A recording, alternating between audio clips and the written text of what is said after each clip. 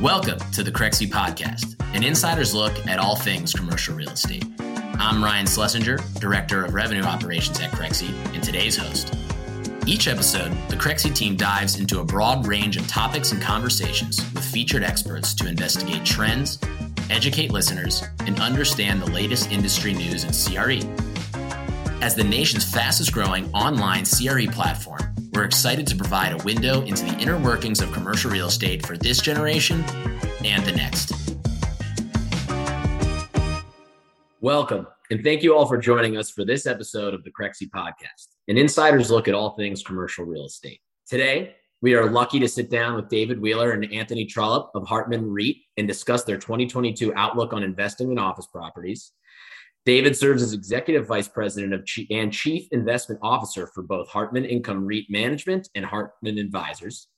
David has over 30 years experience in the sales, acquisition, disposition, financing, and leasing of commercial real estate investments, and leads the company's capital markets activities, including acquisition, financing, and disposition programs totaling over $1 billion in transaction activity, $1 billion in transaction activity.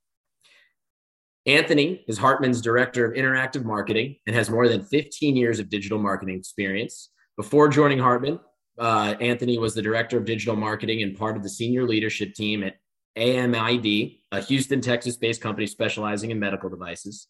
He oversaw a seven-figure digital ad budget, led the marketing team, and oversaw operations across web strategy, search marketing, social media, and content marketing. David, Anthony, thank you so much for joining us today. We're really looking forward to this. Great to be here, Ryan. Thanks for the invitation. Enjoy the opportunity to share some thoughts with you. And one more thing about Anthony, he's real award winner. Friday, he got the company's highest award from the founder. He got the CEO award.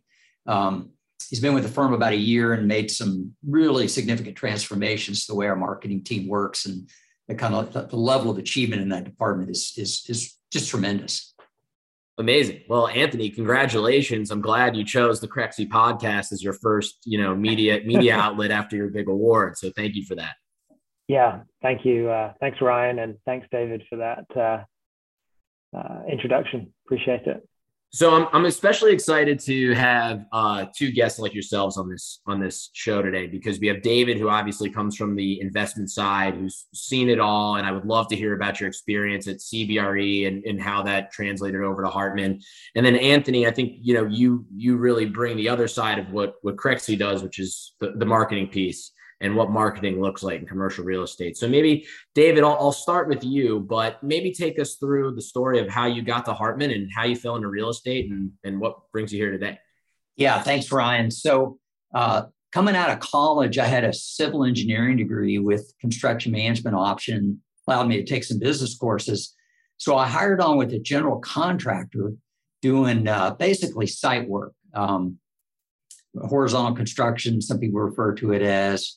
And one of the early assignments with that firm was on a business park in Plano. Ross Perot Sr., founder of EDS, had acquired 2,600 acres in West Plano in 1979. And in 1983, when I was with HB Zachary, we landed the contract to do all the initial infrastructure in a business park that's now known as Legacy. It's if you're familiar with that name, it's where Toyota has relocated their domestic headquarters, their U.S. headquarters. It's where JCPenney built their headquarters. So it really took off over the last 3 decades. But that was my introduction into real estate, and I was rubbing elbows with the executives at Electronic Data Systems who were overseeing that development project, and that was really my entry into the real estate business and my fascination with them and what they were doing in terms of overseeing us as a contractor was really what drove my interest in commercial real estate. That's very interesting. So you literally started from the ground up working there you go. and prepping these sites. So you start out on the engineering side, you're working really in the nitty-gritty of details. How did you get from being an engineer over to the brokerage side? Yeah, great question. So before I left undergraduate school, I had put a lot of thought into what I was going to do for my future and realized that I wanted to go back and study business more in depth and planned on going back and studying business at the graduate level before I left my undergraduate. I got two pieces of advice. One was to go work full time for a while before you go back to school, and the other was to go and when you went back to graduate school for an MBA, go ahead and quit and go back full time for school. I think a number of these executives had seen people try the part-time MBA program and all the way through it. But sure. I knew before I left, I was going to get an MBA. And that's what I did. I worked for H. Zachary for a couple of years, went back to SMU and got an MBA there with a concentration in real estate. That allowed me to change industries, change my profession.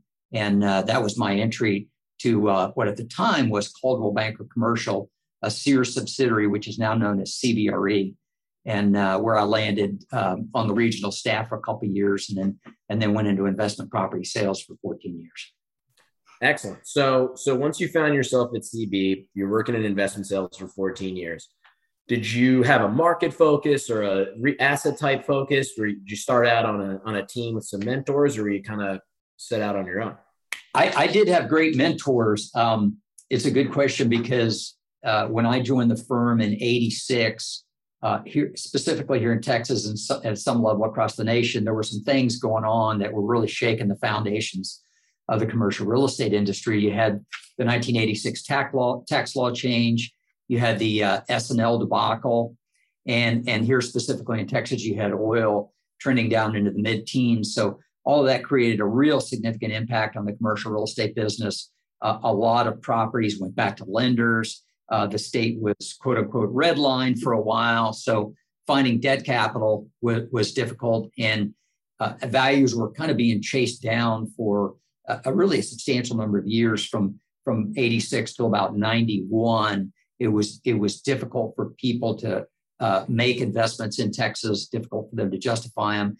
And sellers were struggling with how to deal with the market and mark their assets to market. So I wound up working on kind of whatever I could at the time. There was an intention of going into the industrial sector, but where you noticed a lot of the opportunity in the late 80s was in other areas. It was in office, or it was at shopping centers, or even in land, to work with these lenders that had taken back properties and needed to bring them back out to market and sell them. So I wound up kind of working across functional lines and working on a lot of different property types. By the time I had been in the business 5 or 6 years, I'd worked on office projects, shopping centers, land, self-storage, really quite a number of things, even a little bit of industrial, which is where I sort of started the business. Yeah, that's very, very interesting. And I think it's important, especially for a lot of young people in commercial real estate. Like, for example, I had a pretty quick career where I've really only seen kind of the real estate cycle from 2014 to now, where we probably, until COVID, you really didn't see that many shocks in the way you're describing, where capital was especially challenging. And for the most part, depending on the asset class, sellers and buyers weren't really having those kind of mark-to-market bid-ask spreads. So I think it's very interesting. I definitely want to come back to that, but I think that actually dovetails nicely into Anthony's side of the business a little bit. So Anthony, maybe give us a little background on where you started, and then how your marketing career drove you more to the real estate side. Sure. Yeah, absolutely. I mean, I spent my 15 years or so building a business out of college, an online business, digital business. Did pretty well with it. It was an online business connecting wholesalers and retailers with one another. It's an online community, and it had a marketplace attached to it. And I actually managed to achieve a good exit to a private equity firm before I moved here to the US. Here in Houston, I met my wife and got married and moved over here. So that kind of led me into working for a couple of other people, into the W-2 world. And personally, I've always been interested in real estate. Mostly from its wealth building and in investing and orientation, but clearly it's proven itself a very tangible asset, with very dependable returns. And I think that's important in an increasingly fragmented and digital world. What excites me the most, and one of the primary reasons why I joined Hartman, was for the ability to be part of this digital transformation. Real estate in particular is still a very old-fashioned industry. A lot of traditional methods of doing business, particularly on the marketing side. I think we're really in the early stages of digital transformation and digital adoption compared to a lot of other industries. And it really excites me to be part of such a mammoth industry that's going through such a rapid change. It's very disruptive. It's very fast moving times for real estate, particularly on the commercial side. And with things like prop tech, Internet of Things, cybersecurity, and now even things like blockchain, which is an even more intriguing prospect for us. Those are just some of the reasons that kind of got me interested in a marketing role within real estate.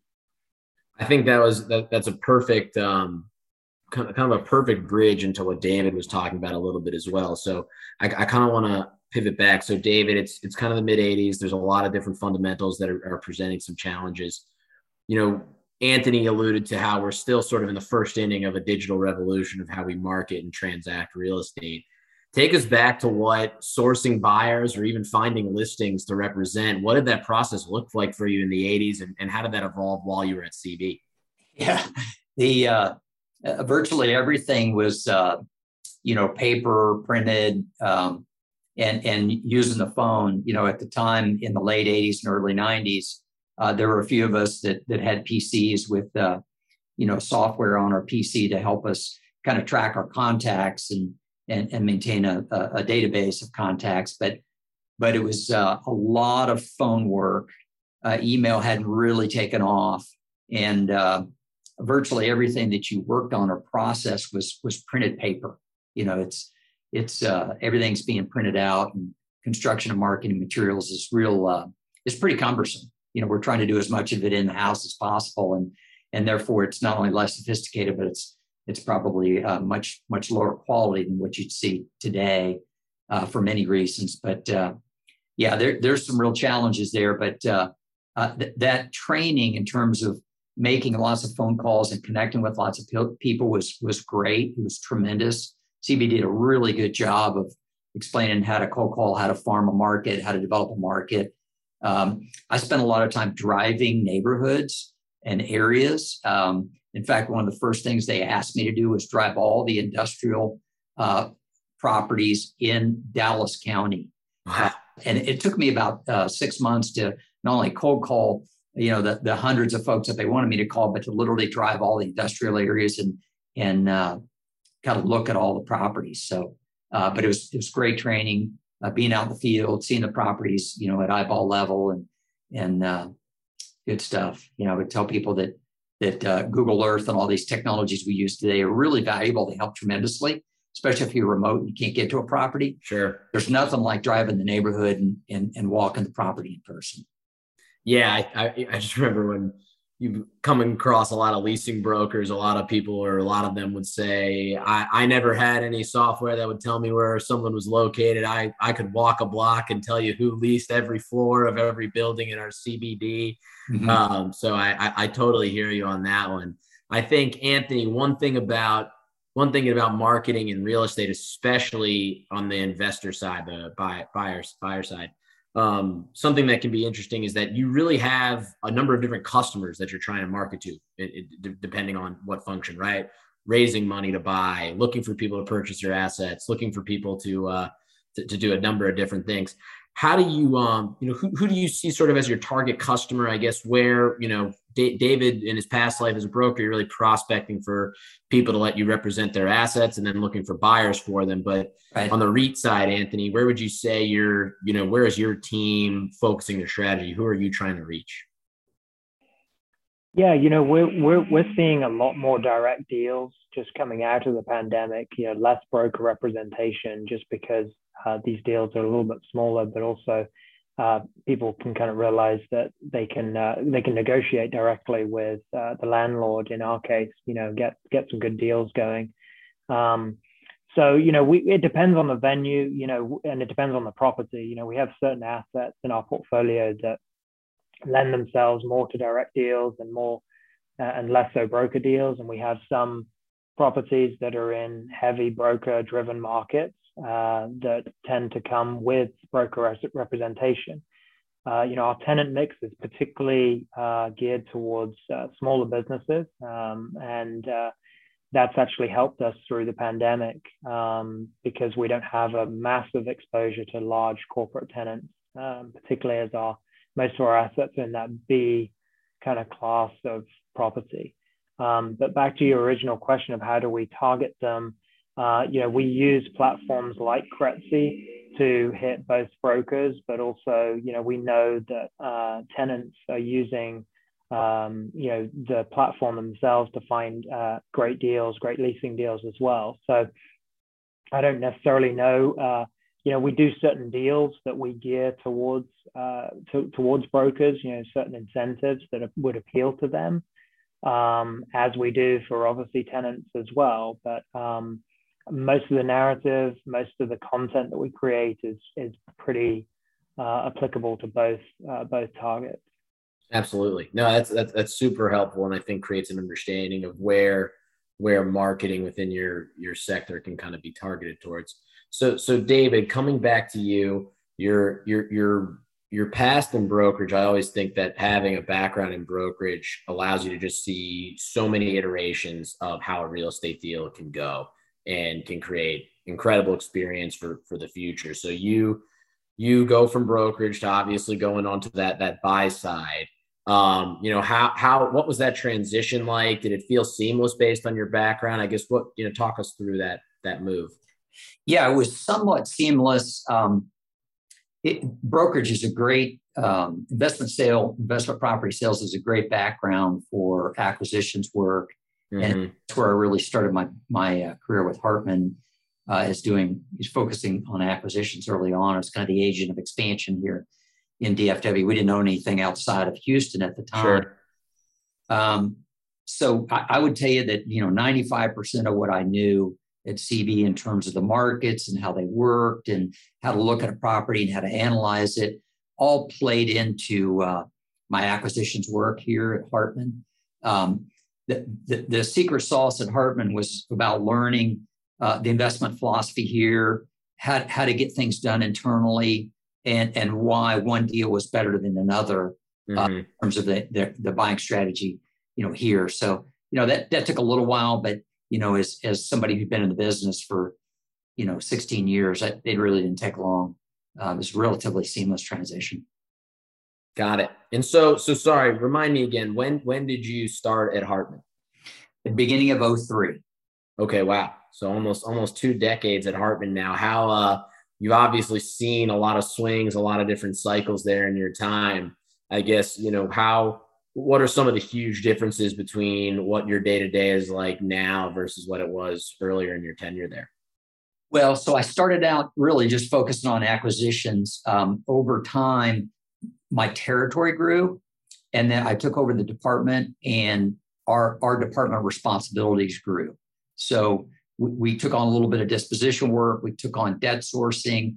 We took on tax protesting. Wow. We spent a lot of time over the last 5 or 6 years talking to investment bankers about a potential IPO. I coordinated our investment banking activity, which thankfully played into some of our debt sourcing.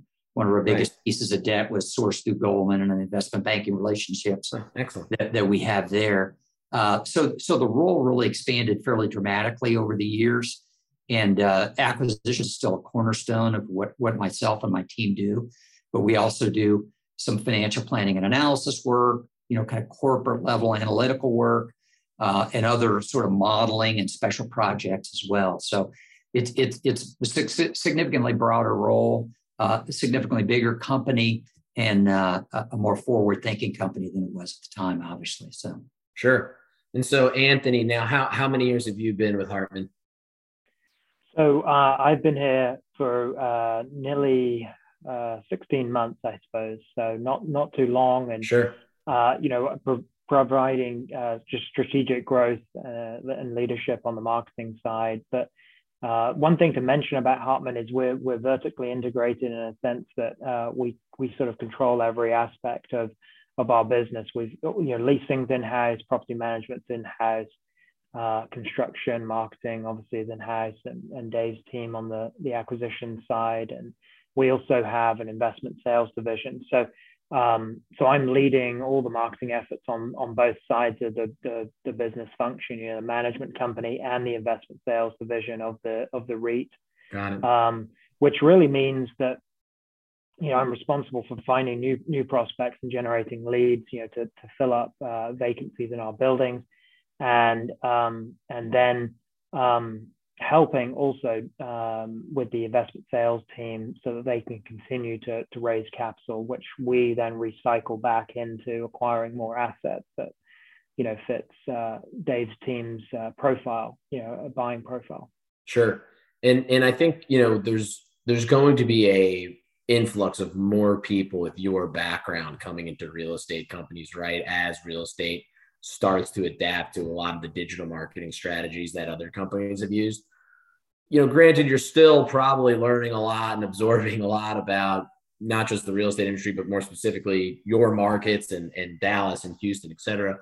I guess, how's that learning curve been? And, what have you done to sort of know enough to execute in that marketing role? Or would you say that there's a good kind of separation of specialties that allow you guys to be successful there?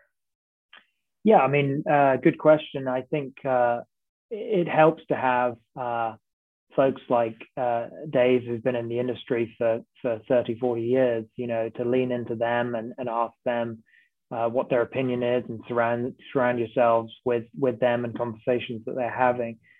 We do a lot of activity on the thought leadership side. So we put folks like Dave and others in our company on a bit of a pedestal. Really, we put them out there and say, look, we know what we're talking about. We've been in the industry a long time, and we've got some thoughts and opinions and insights. And so obviously, being surrounded by those, I tend to pick things up pretty quickly. The marketing side comes a little bit more naturally to me. I kind of know what I'm doing in that realm. And as I said, we're going through a really great digital transformation inside real estate. So real estate is behind the curve, and Hartman, is still a little bit behind the curve, in terms of its digital presence. And we're obviously, that's an opportunity, one that I relished when I came into the role. But it also just gives you a sense of the magnitude of what's possible here over the next 5+ years as we bring this transformational cycle to reality.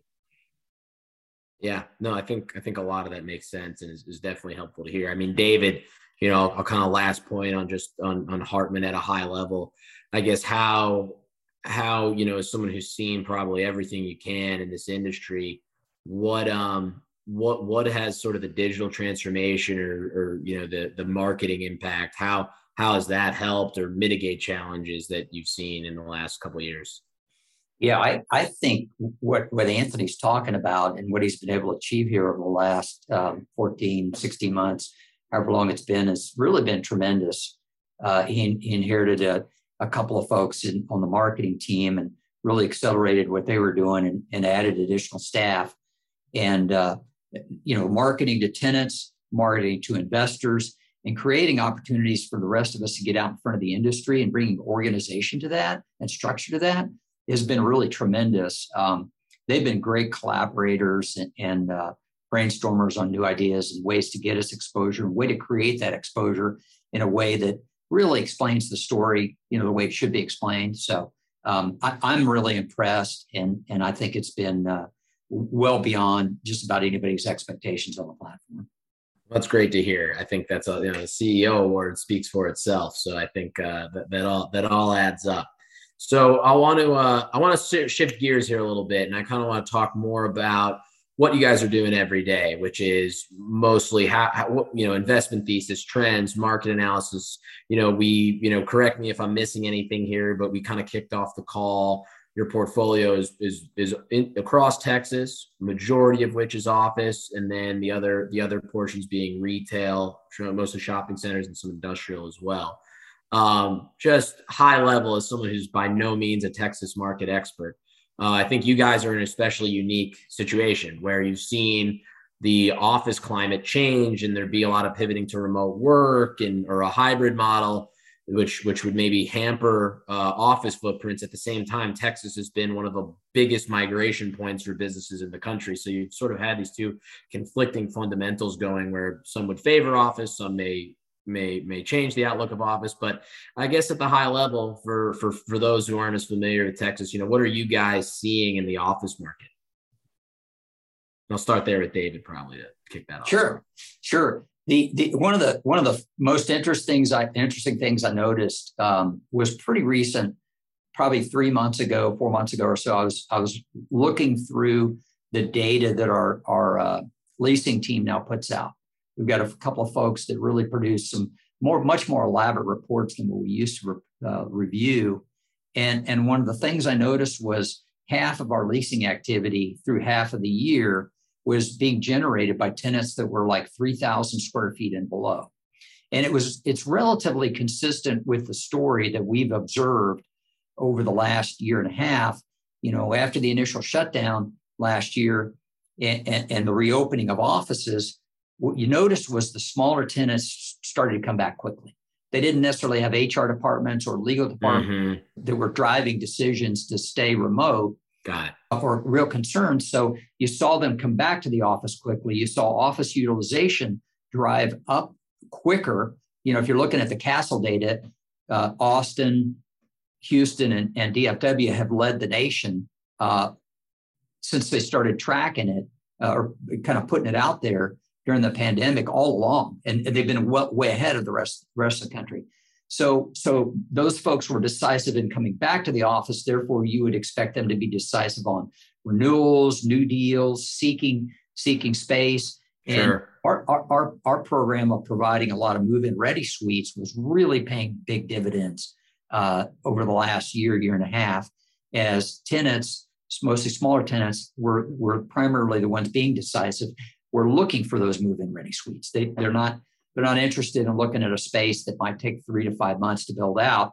They're ready to go. It's time to move now or within a month, and you really don't have a lot of time to do construction. So that's one of the big trends I would tell you is a lot of the activity has been in small tenant space, and a lot of it's been for those tenants that are looking for move-in ready suites. David, I thought that was a really, really helpful kind of outline of who the target tenant was and sort of what they were looking for. So Anthony, if I'm assuming sort of that probably became the heart of maybe messaging in a lot of your marketing materials, did you have to sort of alter the channels you would use or go after a different audience based on the fundamentals you were seeing? Yeah, we did. For a large part of my role when I first joined here in the last summer, we were in the heat of the pandemic, and one of my first assignments was producing a piece of collateral that helped not only our property management teams articulate the benefits of being in the office to tenants, but also provide the employers, our tenants, with the reasons why folks should be working from the office. And so we developed a lot of research and insights, and we went out and got all that and put it all together in a piece of collateral. And that was really our messaging. We were in the trenches just helping people not only navigate the pandemic safely, but where they could and where possible, do it from the office, because that's the business that we're in. Right. And I think another piece that was kind of a hot button topic when it came to office was the whole suburban versus central business district, keeping in mind smaller tenants, becoming more of the focus. But were those folks looking for different types of geographical locations, or sort of same separation as all tenants? Yeah, I think a lot of Class A buildings have suffered because they're predominantly located in CBDs. So that's why cities like NYC, San Francisco, Boston, and the such have been so impacted by the pandemic. Folks want to be closer to their homes, and one pronounced trend that is going to persist is this flight to suburbia.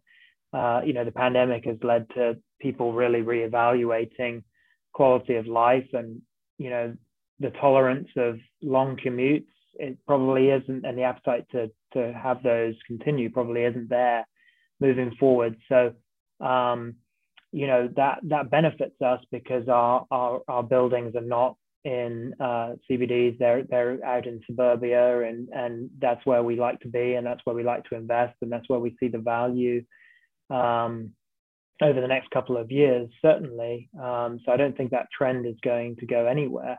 Another thing that I'll mention, since a lot of our buildings are class B, I think we only have maybe one to three that are actually class A. Our occupancy rates have held up much better than most. We do have a couple of corporate tenants that are occupying large full floors, and some of those maybe haven't returned quite yet. But fortunately, most of our business, as they've said, is geared towards the smaller tenants. So, these are folks that don't have large international office footprints with a dilemma over, which group of employees to bring back and when to bring them back and how to handle hybrid work schedules and so forth. I mean, a lot of that is still being figured out. And, we thought Labor Day was going to be the big return for offices, and some folks pushed it back. Some people have come back, and it just varies. We really haven't seen a great deal of that. Not only because we're here in Texas and we have a pro business state, and certainly are without getting political, some of the stance that is adopted here is looser than other states, sure. for sure, yeah, which has definitely benefited us. But on the smaller tenant side as well, these are much smaller businesses with fewer employees and less complicated circumstances to deal with. So David, Anthony, I think gave a nice capture of the tenant and velocity side, leasing side. How has this maybe impacted your investment thesis or buyer strategy, in the last 30 or 18-ish months? Any transactions you can point to that were dramatically impacted by these shifting fundamentals? Not so much from our standpoint, because we've always been oriented towards suburban B and a lot of smaller tenant properties. We're just reaping the benefits on a comparative basis when you look at the CBD and the fact that that's a lot more corporate environment. And Anthony was pointing out a lot of the differences. The other one I would point out is when you're in the suburbs, you're not only closer to home, you're probably not taking mass transit to get to work. Whereas if you're the CBD, totally. Might be rail or whatever to get sure. there. So we're just reaping the benefits in terms of rising occupancy this year and tenant demand and being able to source tenants for our properties. Sure. Would you say you were uniquely positioned, since this has been your bread and butter for a long time? Did it give you maybe a bit of a jump start to already have inroads with a lot of these owners, a lot of the players in the space, whereas maybe some of these larger groups or people from out of state that probably were looking to move their portfolio allocation to Texas? Did that kind of give you a bit of a jump start on the competition? Yeah, it does. And really the reason we have a bigger jump start is when you're talking about suburban B that might be $10 million to $30 or $40 million in value and might have a small tenant orientation to it, those are what I would call operator assets. And our model is property management, leasing, or internal. I think if you're coming from out of state, you don't already have a portfolio in one of the major Texas markets, it's hard to figure out how to get your arms around that suburban B asset that has a lot of granularity to the role. Whereas in our case, we've got the machine built. There's operational teams providing white glove service. The assumptions. We know the assumptions. We know how to service those properties. We know how to get our arms around them and execute on them quickly. And I think that's a bit intimidating for investors that are coming from out of state. That whole process of how do we deal with 100 tenants in a 200,000 or 300,000 square foot project, which we have sometimes. Those are kind of the outer limits in terms of small tenant basis, but those are challenging assets to operate, and you need the right staff. You need to already be there in terms of staff to make that happen well. And I think what you just covered there on the execution side outlines a big difference, because something you would read about in the Wall Street Journal and a number of other publications was on the residential side, you would see people from other markets be bidding up the price on houses, 125% of what the list price was. But to your point, because you don't have that operational infrastructure on the CRE side, my guess would be you wouldn't see that quite as much. Did you see any deals kind of go haywire because a player from out of state maybe came in and said, we just got to be in Dallas, Houston, Austin because of what's happening there, and we're willing to get a little more aggressive? Or were they shying away from it because they said, this is not a place we're comfortable, we don't know it well enough? A little bit more shying away. It does seem like, when we pursue an asset, it's still more local and regional competition, or it's folks from out of state that either already own assets here or investing through a local company. Mm-hmm. How about same sentiment, Anthony, maybe more on that leasing side? Have you seen a lot of tenants that weren't local before that may be looking to grow a presence in Texas come? I know on the suburban side, maybe a little trickier, but I guess what does the inflow outflow look like from a leasing perspective? Yeah, we're definitely seeing a lot of inquiries from out of state, particularly in California is the obvious one. I can't think of any deals in particular, but, we do have a lot of people moving here, and some people are moving here with their businesses. Sure. So we would definitely service them. We've definitely had some interest from corporate relocations as well, coming out of California and other places to Texas. And obviously we're always excited to see those levels of inquiries, and for them to choose a brand like Hartman would be big for us. Sure. So considering what we just talked about, I think we got a really nice capture of what's happened over the last few months here.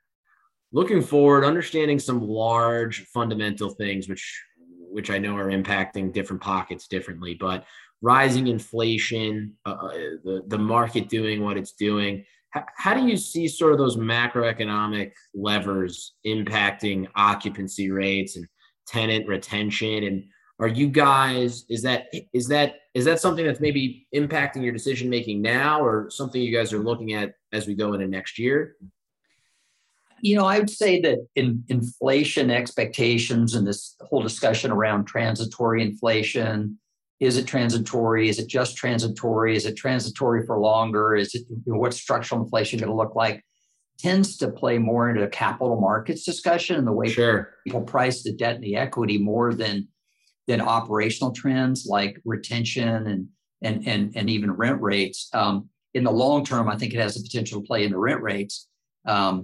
The other thing I would tell you is in terms of the energy space, with the turnaround in oil, we're starting to see employment, growth around the energy industry.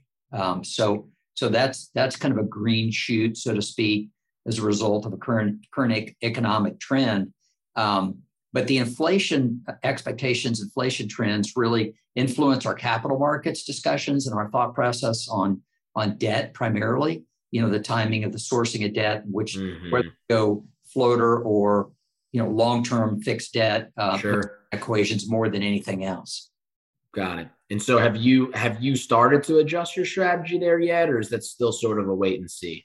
No, we're kind of in the middle of that right now. We're in the middle of sourcing some additional refinance opportunities right now, and we expect that we will be moving from less short-term floating to more longer-term fixed as we move forward.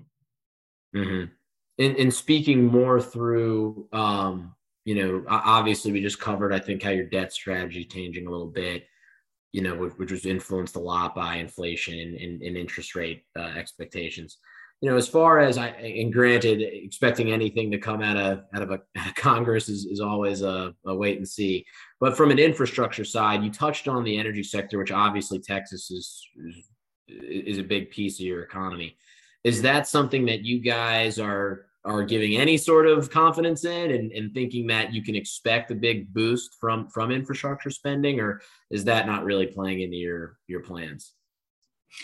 It's really hard to figure out where that's headed right now. If you got a machine and went back, 3, 4, 5 months, a lot of folks expected not only would you have this bipartisan infrastructure package, you would have the social spending package.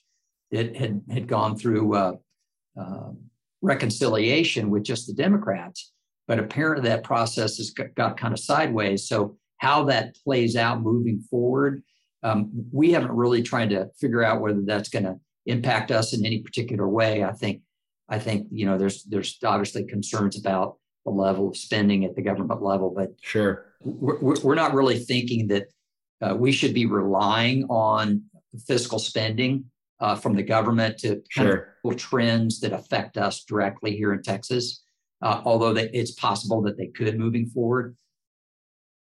Right. No, that's totally fair. I think counting on anything right now in the current political climate is probably not a safe bet in terms of people coming together and making stuff happen. So I think that totally is fair. So as far as, strategies adjusting, and we kind of talked about a lot of what you've done to date, shifting to those smaller tenants, shifting to space that's ready. Is that something you see carrying on through the next 12 months? I think, with especially in Texas, where it's been a big pro-business state, COVID restrictions have been much more lax, which is definitely helping the office market. Does it feel like you guys have been ahead of the curve and are just going to kind of ride that out? Or do you feel like there's more adjustments that you're going to make here in your strategy in the next 12 months? Well, I think we've been ahead of the curve, and I think we're going to double down. I think you'll see us double down as next year moving forward, both on the marketing side and on the execution side for delivering those move-in ready suites and for opportunities to secure new tenants and retain tenants. We've also got a number of strategies to rise the retention, to uptick on the retention level amongst tenants. Some of it's economics, some of it's service driven. There's a lot of ways in which we believe we can drive occupancy through drive and retention as we move forward. So that'll be a key focus moving forward as well. Excellent.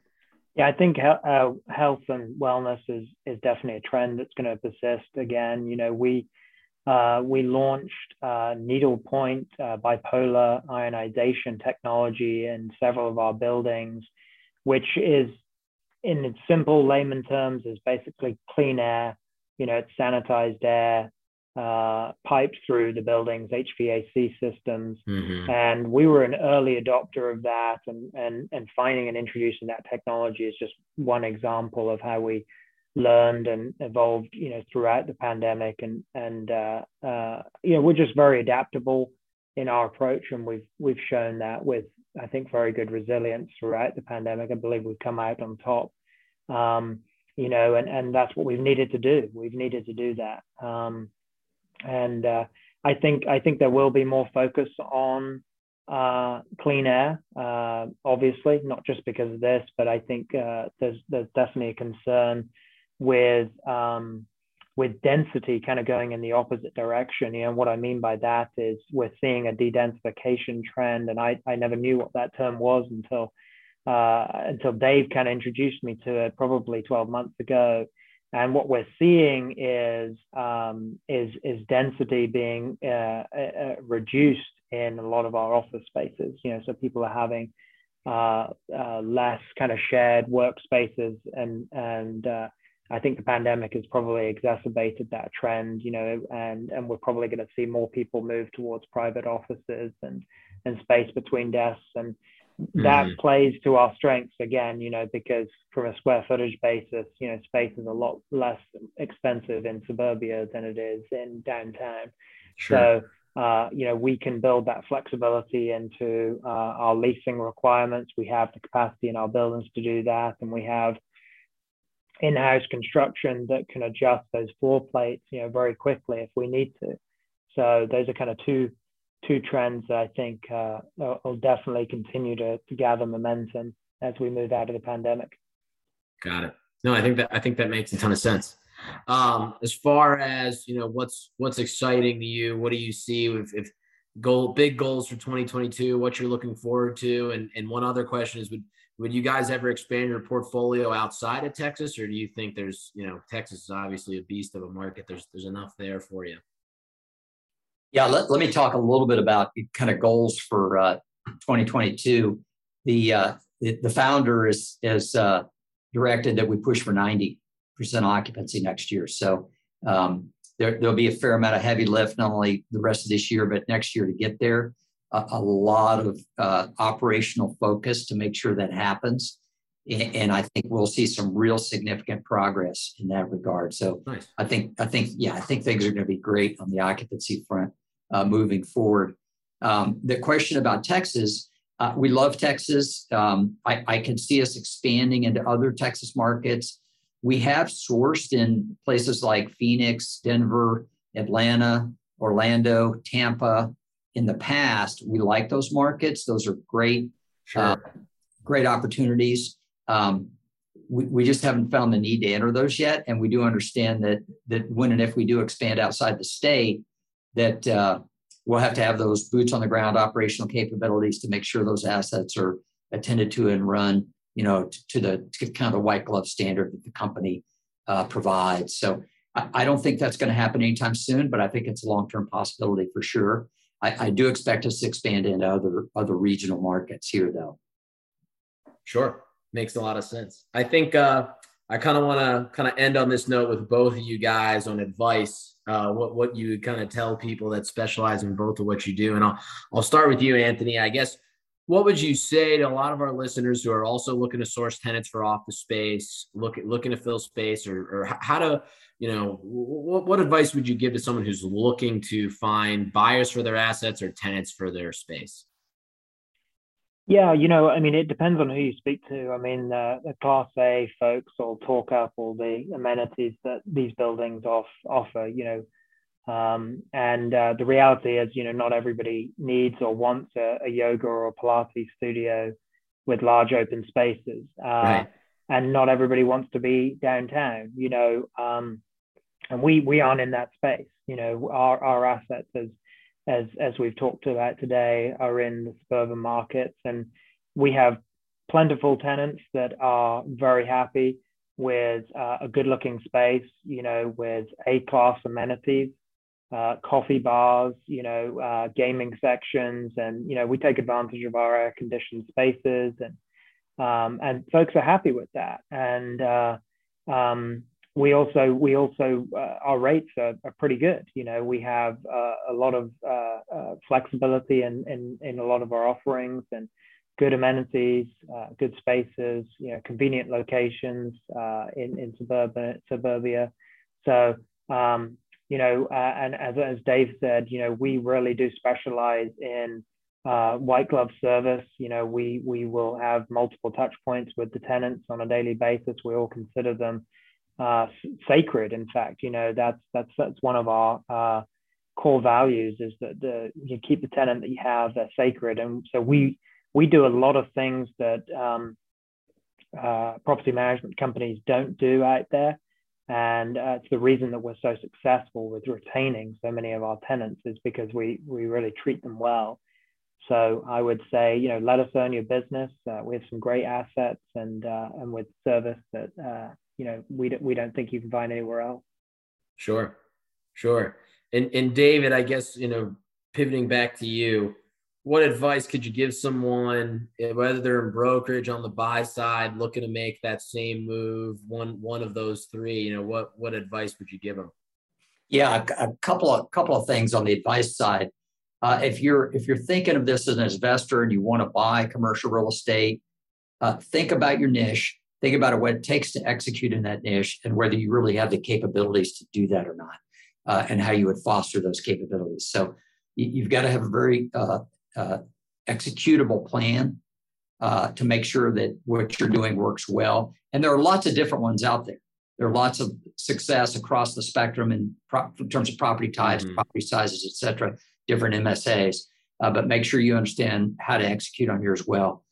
On a personal standpoint, I would encourage people to make sure they're developing relationships in the business and doing a great job of networking. I attend at least a couple events a week when I can, to make sure that I'm fostering existing relationships, promoting new relationships, turning up opportunities for the firm, and really creating value through developing a network that really gives us different opportunities across the spectrum. Some of those are vendors, some of those are investors. There's lots of different things you can touch and reach when you're networking that will be beneficial to the firm.